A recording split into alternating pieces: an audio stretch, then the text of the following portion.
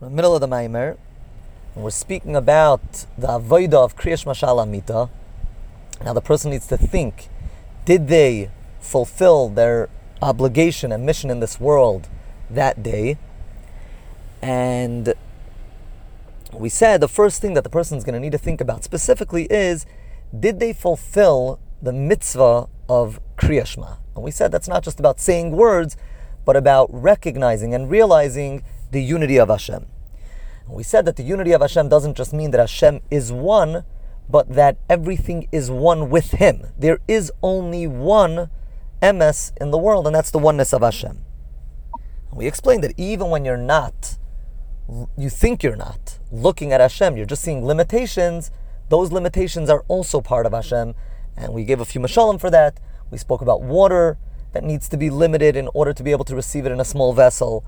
And we spoke about a teacher trying to transmit an intellectual idea, but it's too deep for the student, so he's going to dilute it and limit it in order that the student should be able to understand it and finally be able to grow through it. So that's all a whole bunch of limits that are all with the purpose of transmitting. So it's all a part of that transmission. And this is what the mitzvah of the unity of Hashem that's done through Kriyat Shema. There are two levels of oneness. And the conclusion is that Havaya and Elikim, the two names of Hashem, the two expressions of Hashem, both that of revelation and that of limitation or concealment, are all Hashem. The name of Elikim, in other words, that which we feel as concealment is not a concealment at all. Not only isn't it concealment to Hashem, Hashem doesn't see it as concealment, and that the person can understand very literally, very clearly. The teacher, when they limit their ideas, the teacher doesn't see it as a concealment.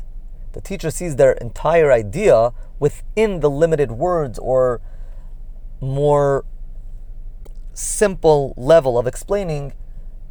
They see the depth in it. So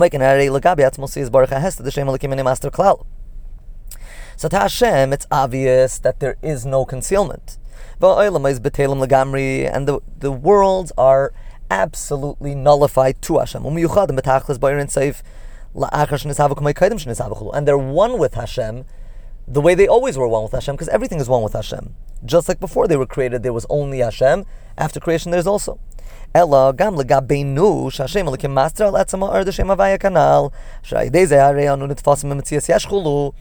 chiddush is that even to us, where we do feel that concealment, that's how we emerged. That's how we feel our independence. It's not a true concealment.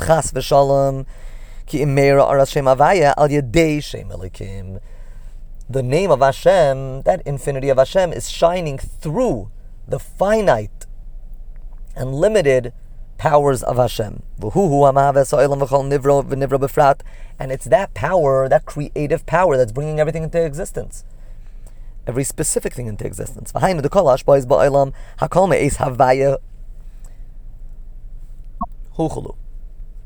Everything that comes into our world, any hashpa, any flow of energy, blessing, is all ultimately from the source of all that, which is Havaya. Now again, the reason why we're able to handle the blessing, and to us it seems like a blessing, and we don't feel it as overwhelming, that's because of Shem Elikim. But again, it's all sourced in Havaya, which is the source. Where is the one which weighs, and where is the one that counts? The Chassidus says, Aye means, when we say we're actually describing a very high level of Hashem, the undefined, that which we cannot find, and we don't know how to point at it, so we say, where is it? So it's a very high level of Hashem. But Aye ba'atzmai, hu ha'shaykel, hu ha'sefer, hu ha'mayna, hu ha'mayda ha'ashpa, l'chol eilam va'olam, l'chol nivra v'nivra b'frat. It's that level of Hashem, the infinity of Hashem, the undefined, that actually gives everything its finite meaning and definition. Aye, shaykel, it's that level which weighs out and measures and tailors every single existence in this world with its meaning and with its content. This is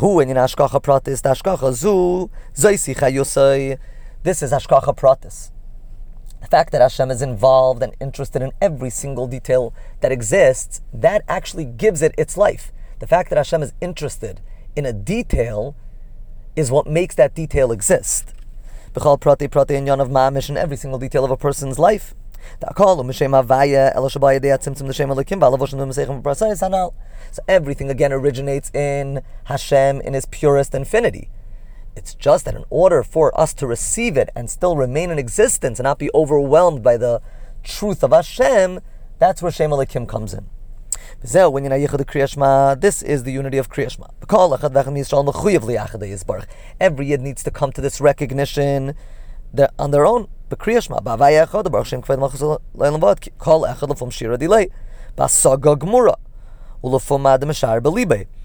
Every person is obligated to come to this conclusion intellectually and to realize it based on their capacity and how much they are misha'er belibay. Shehu hashara sichlis, that's like the estimate, a certain conclusion and imagination of how things are. Shaba achrei hayadiyah v'asaga, which comes after intellectually knowing it. So after the person intellectually knows it, they sort of get a picture of it. The main thing is that this unity should become real and internalized in the person. What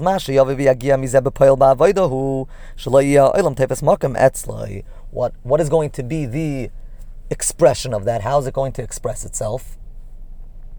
It's going to be that the person is going to feel that everything that exists doesn't have real value outside of its purpose. And the main thing in the person's mind and feelings are going to be the godliness within everything, that which brings it into existence with a purpose. So,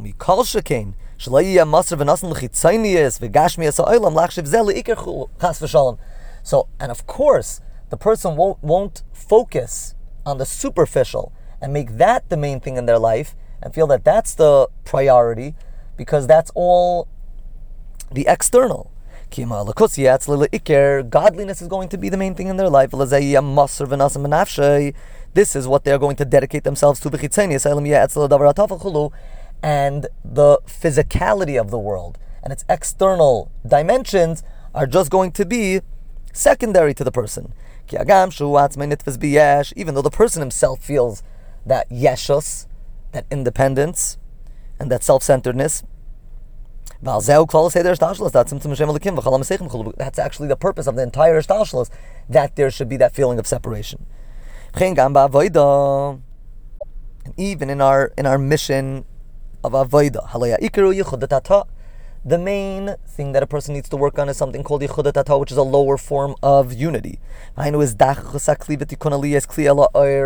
we're trying to work on is not that there isn't anything outside of Hashem. There is, but it's secondary, and it serves a purpose. It serves the godliness. It serves the spirituality. Even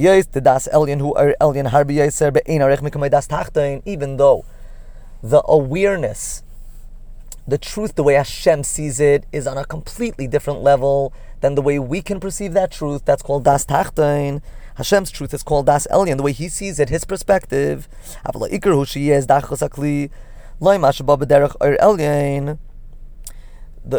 main avodah of the person is to work on themselves, that they should be able to look at physicality and externalities for what they are, that they're secondary to the pnimius, to the neshama, to the purpose. Because if it's just Hashem's perspective that's felt in us, so that's going to overwhelm. It's very powerful.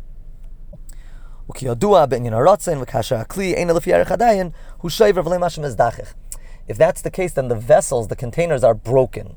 It overwhelms. And the purpose is not to break, the purpose is to refine. It's not about pushing away and breaking, it's about refining the vessels, refining the body, refining the physicality. In the next share, Mirz Hashem.